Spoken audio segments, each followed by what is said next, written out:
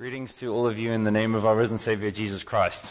This is an amazing moment for me to know that I am leaving you for a short time. I would normally be crying now, but I'm really just filled with strength and joy, and so I thank the Lord for that. And what a privilege it is to address what I'm going to address today. Our text is Joshua 23:11. So if you could please turn with me in your Bibles.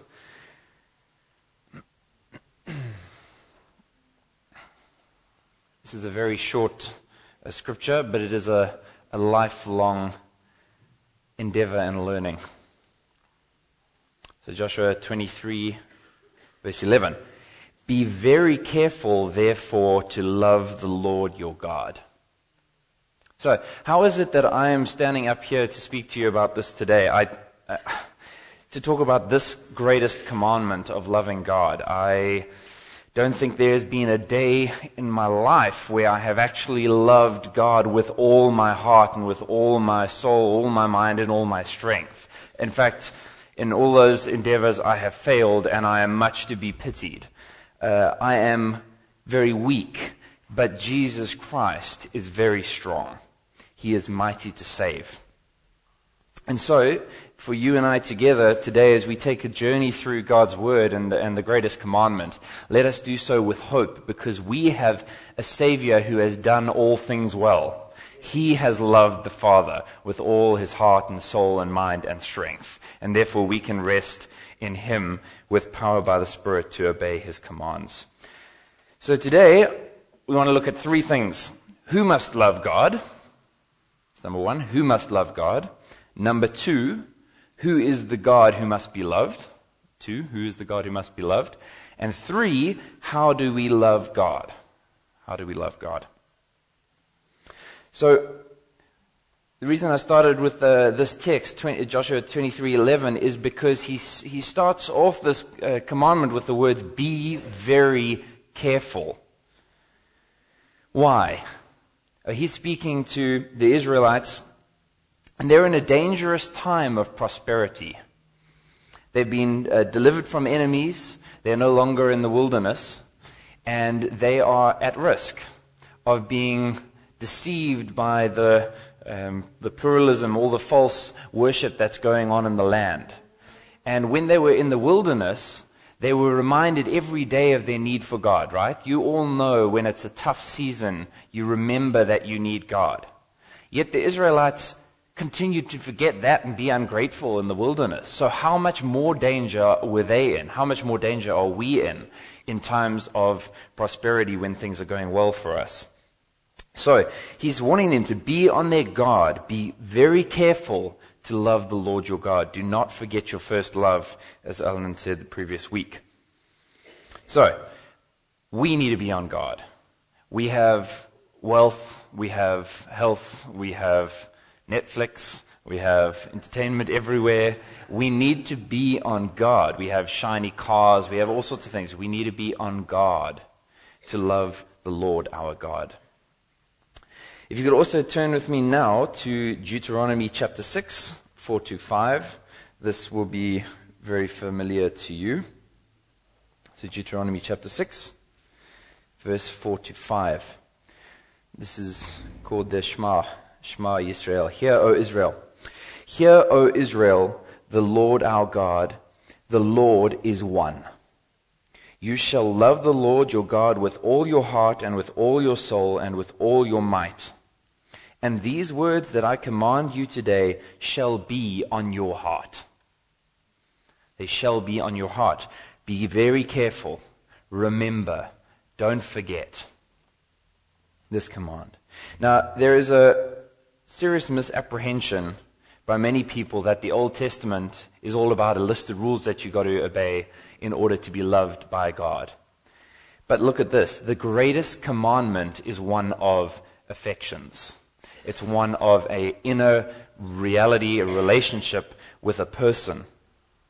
We are told to love God with our heart. The location of this love is in our heart. It's a personal, it's a spiritual, it's a vibrant, it's a real relationship with the Almighty God that is formed by faith on the basis of His saving works. The gospel reminds us of the central place of all of this in the Scriptures. I think you will all be familiar that at one point in the New Testament, a teacher of the law says to Jesus, to test him out, what is the greatest commandment? And so he replies, with the Shema, quoting from Deuteronomy 6, and he adds something. Hear, O Israel, the Lord our God, the Lord is one. Love the Lord your God with all your heart and with all your soul and with all your mind and with all your strength. And the second is this, love your neighbor as yourself. And then Jesus said, all the law and the prophets hang on these two commandments. What is he saying? This is what it looks like to live a life of love. And that's what the Christian life is. It is a life of love. It is a life of loving God and of loving others. There's a vertical love and there's a horizontal love. The Christian life is about love. And the book of Deuteronomy actually shows us what this love looks like. But in the Old Testament, just as in the New Testament, your love, being loved by God, was not something you earned. It was something that God gave. And our love to Him is in response. So we're going to be looking specifically today about that component of the Christian life that is vertical, that we should love God. So to answer the first question, who should love God? Who should love God? Well, Deuteronomy 6:4 says, Hear, O Israel, the Lord our God, the Lord is one. He is speaking to Israel. He's describing God's people. We are grafted in. We are being addressed by this command. They are God's people for three main reasons. The first is that God has chosen them. He says in Deuteronomy 7 verse 6, the Lord your God has chosen you out of all the peoples on the face of the earth to be His people, His treasured possessions, right? Israel is God's people. We are God's people because we have been chosen by Him. Secondly, we are God's people because we have been redeemed. In Deuteronomy 6:12, he says, Do not forget the Lord who brought you out of the land of slavery. When your son asks you, tell him we were slaves in Egypt, but the Lord has brought us out. It was because the Lord loved you that He redeemed you from the land of slavery. And so it is with us. Think for a moment. How did God save you? When did God save you? The point is, He redeemed you out of the pit and set you upon the solid rock and has given you life in Jesus Christ. Therefore, you are His because He has redeemed you. So you have been chosen by God, you have been redeemed by God. And thirdly, we are God's people because God has covenanted with us. And this is the big one. Deuteronomy 5 verse 2, the Lord our God made a covenant with us at Horeb. The idea is that we are God's people because God has covenanted with us. He has made a promise to us. And therefore we are His people. It is impossible to unbecome His people. He's the one who chose you. He's the one who redeemed you. And He is the one who has covenanted with you. You are God's people. So not only are you God's people, but you are the only ones who are being addressed by this command. See, God has bonded Himself with them through this covenant where He says to Abraham, I will make you into a great nation and all the peoples on the earth will be blessed through you. We need to understand something here. The claim, the command that we are to love God with all our heart is not given to His enemies. It is given to His people. Why? Because God's enemies cannot love God. And they don't want to love God. Only God's people, the ones to whom He has pledged His promises, are the ones who can love Him. Instead, what we do with the gospel is we say to people, repent of your sin and trust in Christ and you will have a perfect Savior. And He will love you with the same love with which He loved His Son. But if you go to an unbeliever and say, you must love the Lord your God with all your heart and all your mind and all your soul and all your strength, you have put a weight around their neck and chucked them into the ocean. You have put them under the worst bondage of legalism possible because they cannot love the Lord their God with all their heart, soul, strength, and mind. They need a new heart. They must be born again. Do you get this? You must be born again. You have to be regenerate to love God. You have to have a new heart. And that's why when God says to you, love the Lord your God with all your heart, you can. Because He's given you a new one. See, I will take out the heart of stone and put in you a heart of flesh and put my Spirit in you. So it calls you to walk in my statutes and obey my commandments. That's the freedom of the gospel. That's the true gospel. But you cannot say to somebody who hates God, love God with the same heart that hates God. It's not possible. So, if you have embraced Jesus Christ, this command comes to you today. Love the Lord your God with all your heart. So that's who must love the Lord their God with all their heart, soul, mind, and strength. It's the believers. The second question is, who is God? The one that must be loved. Who is God? This is really important because whenever you see the word Lord there, you would have seen it in capital letters, right? That is the personal divine name of God. It is His actual personal name, the one He has given to Himself. He's not saying you must love a God. He's not saying you must love gods. He's not saying you must love whichever God you like. He's saying that you must love Yahweh, the one who has disclosed Himself through the prophets in former times in many ways, but in these last days has spoken to us through His Son. That is the one whom we must love. No other gods. You shall have no other gods before me, only Yahweh. And that's really important because we live in a pluralistic society. People think there can be any gods. And so when you say to them, hey, I'm a spiritual person, or like we're a people of faith, it's true in a sense, but we are a people who love Yahweh. It's not any God. Most people don't find it too offensive if they believe in the idea of spiritual things for you to say, yeah, we must love God. But what is offensive is when you say, there is only one God, that God is Yahweh, and He's the only one you must love, and you can only love Him through Jesus Christ by the Spirit.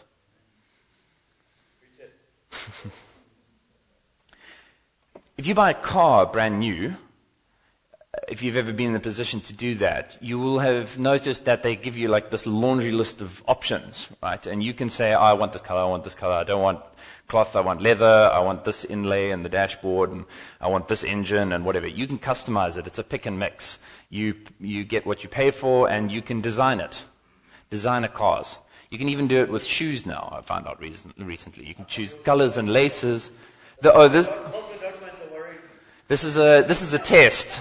The Lord looks at the heart, not poor fashion choices.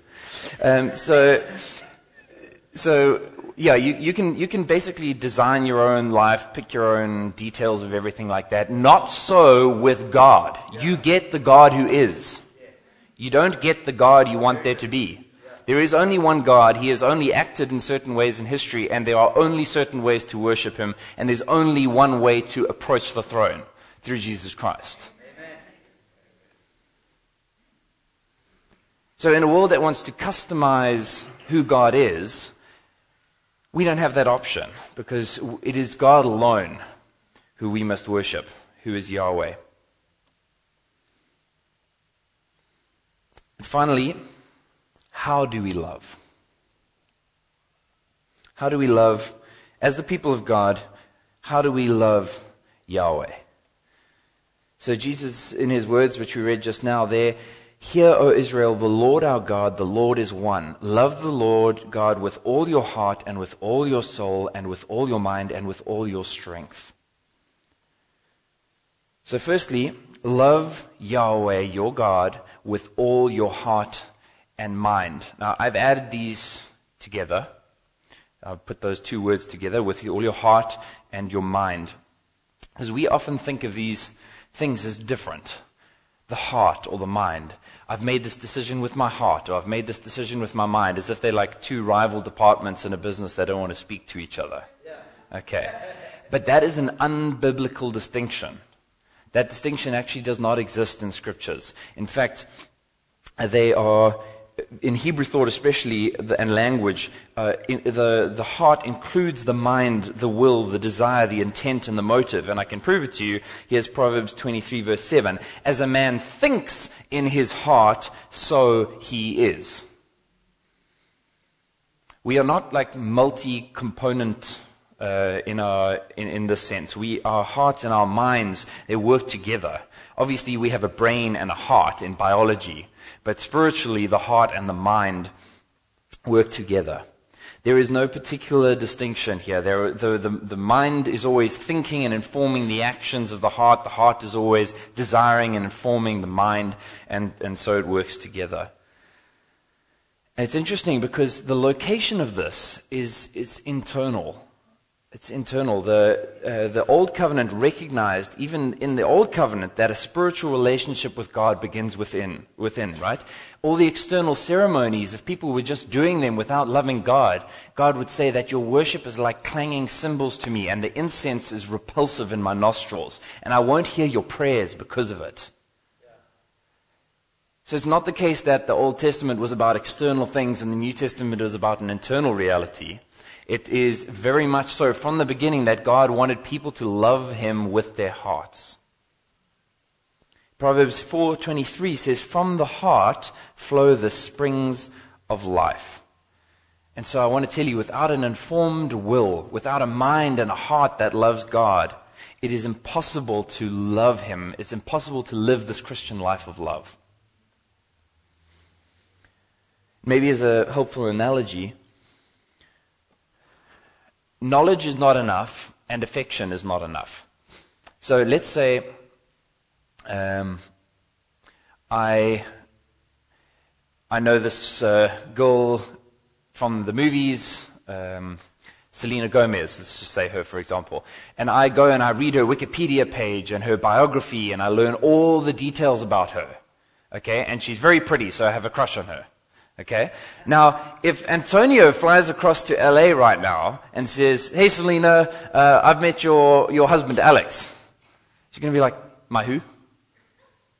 I may know all the facts about her. I may have feelings towards her, but she has no idea who I am. And so it will be for all the people who come to Jesus and say, "We did all these things in your name. We cast out demons and so and so." And he would say, "Depart from me. I never knew you." Because remember, the devil knows true things about God as well. Is he saved? He knows that there's only one God. Right? He knows that the only way to God is Jesus Christ. But can he love God? No. So it is not just knowledge that is enough. And it is not just affections. Because you can be infatuated with someone and not actually truly love them. It's possible. And you can think that you love God, but be worshiping a different God. You can be deceived. So you have to love God, there have to be affections, but you have to love in truth.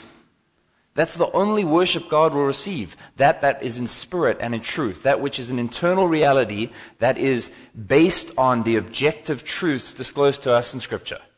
That's the only way we can love God, with our heart and with our mind. So, a couple thoughts about loving God with your mind. Every single person on the face of the planet is a theologian. Maybe not a professional one, but they are a theologian. Even an atheist is a theologian because he makes the theological statement that God does not exist. Okay, they just have a very short theology, systematic theology. It's just like a couple words. God does not exist. Okay, so only one page, 100% wrong. And then there are other people who write 800 pages of heretical garbage. They're also theologians. They're wrong as well. They might recognize that there's spiritual realities, but they get the wrong God. For example, any false religion will have its own systematic theology, so there's people making theological claims. But especially every Christian is a theologian, because if you have confessed Christ and made a decision to follow Him, in order to do that, you had to first decide who He is. You had to hear the call to repentance and faith, and you had to respond. So all of these things are theological things you've done. Everything. So if you tell me that God is three in one, the Trinity, then you are making a theological statement. You believe it to be true, and you want to defend it. So every person is a theologian. So be a good one. Really, seriously, think, ask, learn, read your Bibles, go to Kloof Theological Center that Antonio runs. I'm a trustee there. The courses are incredible. There is a great satanic lie on the face of this earth that more knowledge of God will result in legalism and being a horrible person to have at dinner parties. Okay? Now, it is possible that that is the case, just like Satan knows a lot more about God than most people on the face of the planet. And you definitely don't want to invite him for dinner. Okay? But knowledge puffs up without love. Okay? But love without knowledge, big problem as well. That's how people slide out of the faith. So be a good one. Read some books. Ask people here. There's lots of people here who love to teach. There's Bible studies. Because I would find it very hard to believe that you truly loved your spouse if you didn't want to know anything about them. Or you said, you know what, I've been married with them for like 30 years.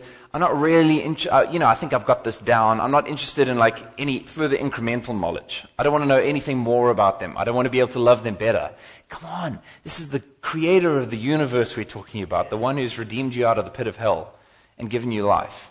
Let's learn about God together. You're all theologians. Be a good one. Secondly, don't be satisfied with just an intellectual awareness of his attributes, his character, and his acts, but actually devote mental effort to serve these affections. And what I mean by this is to meditate on God's truth. That you open your word and you sit before the Lord and you love him and you admire him and you treasure him. These emotions grow.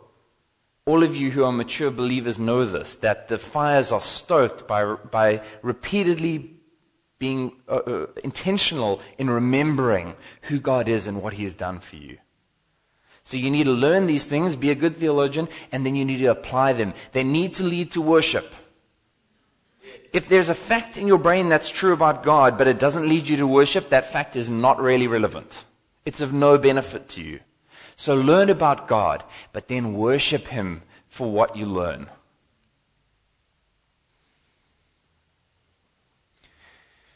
Then Jesus says, love Yahweh your God with all your soul. So along with our hearts, we're called to love God with our soul. So in the first 5 books of the Old Testament, soul often refers to a person's whole being. It's not some like spiritual thing by itself. It's everything.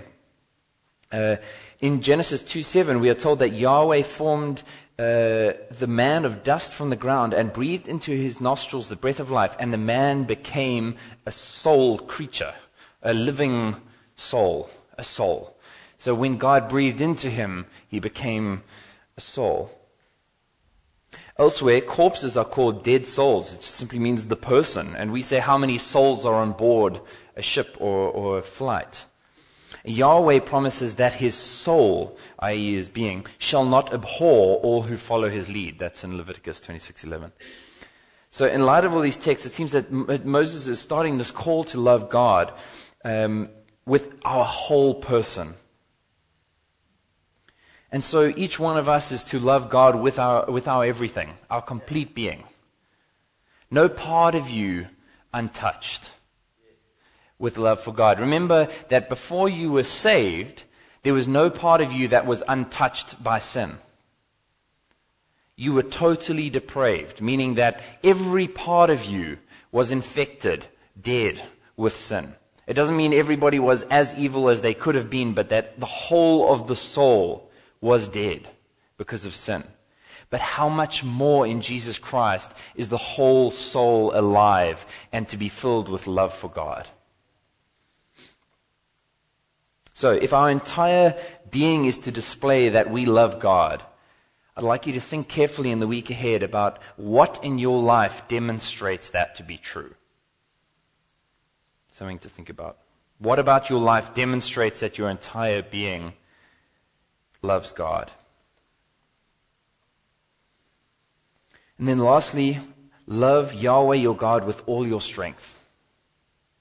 Now, I'm getting nervous here because not very many people speak Greek or Hebrew, and so you can kind of get away with a whole load of things. But today, Antonio is sitting over here with the Hebrew Old Testament, so he'll correct me if I'm wrong here. But in Deuteronomy 6:5, might, the word used there in Hebrew is basically the word that functions for very in 298 cases in the Old Testament. So God is telling you to love Him with your veriness, with your muchness, with your everything, with all your resources, with all your strength. That's the Greek translation, and the Arabic translation would be wealth, meaning abundance of resources. So with all your all, with all your very, with all your much, almost like it aches from the inside, that's the love with which you are to love God.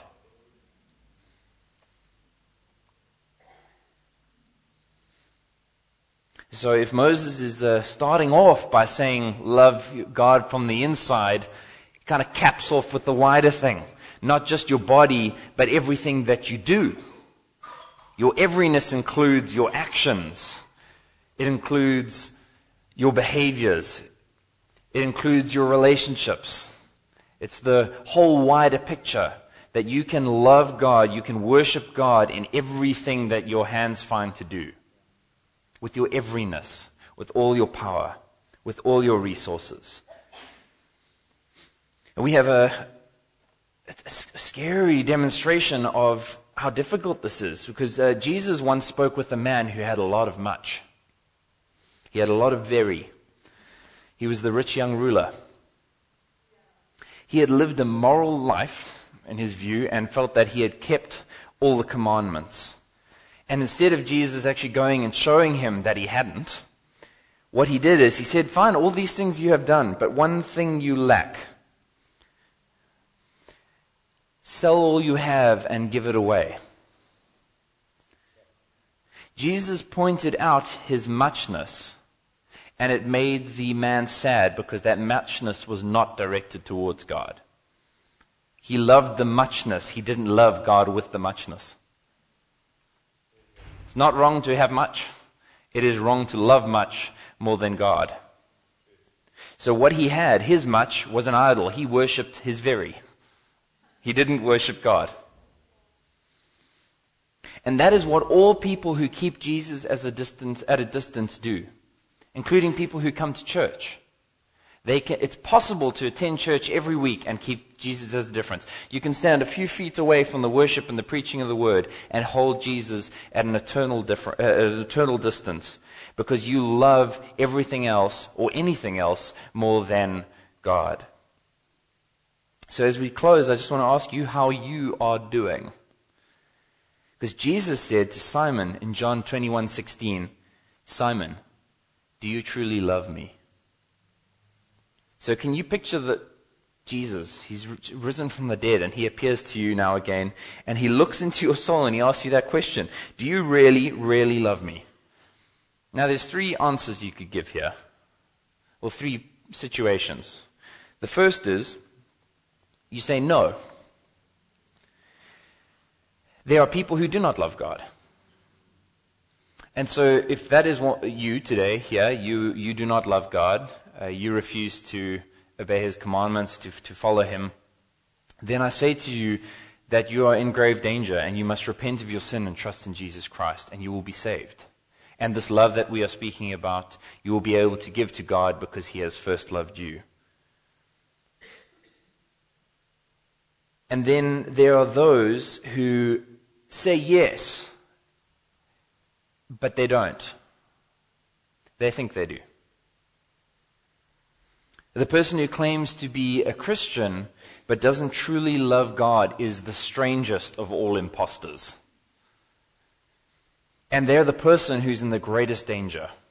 Because the person who openly rebels against God knows where he stands, and people know where he stands and can preach the gospel to him.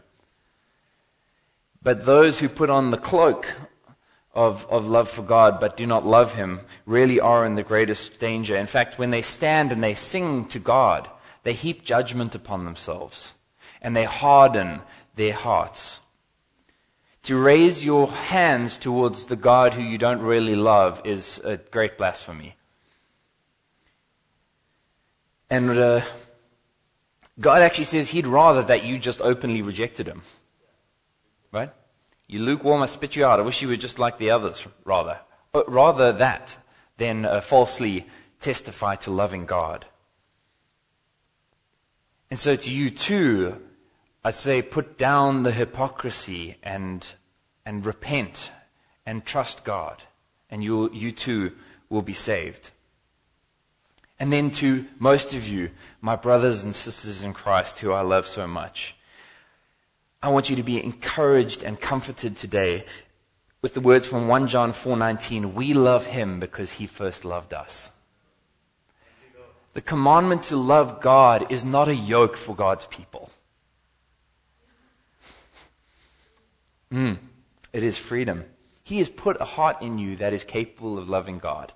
And he has put a spirit in you that is capable of causing you to walk in his statutes and to endure to the end. Love God with all your heart, with all your soul, with all your mind, with all your strength. So, I hope that we would be saying, Lord, with Peter, Lord, you know that I love you. 21 verse 16.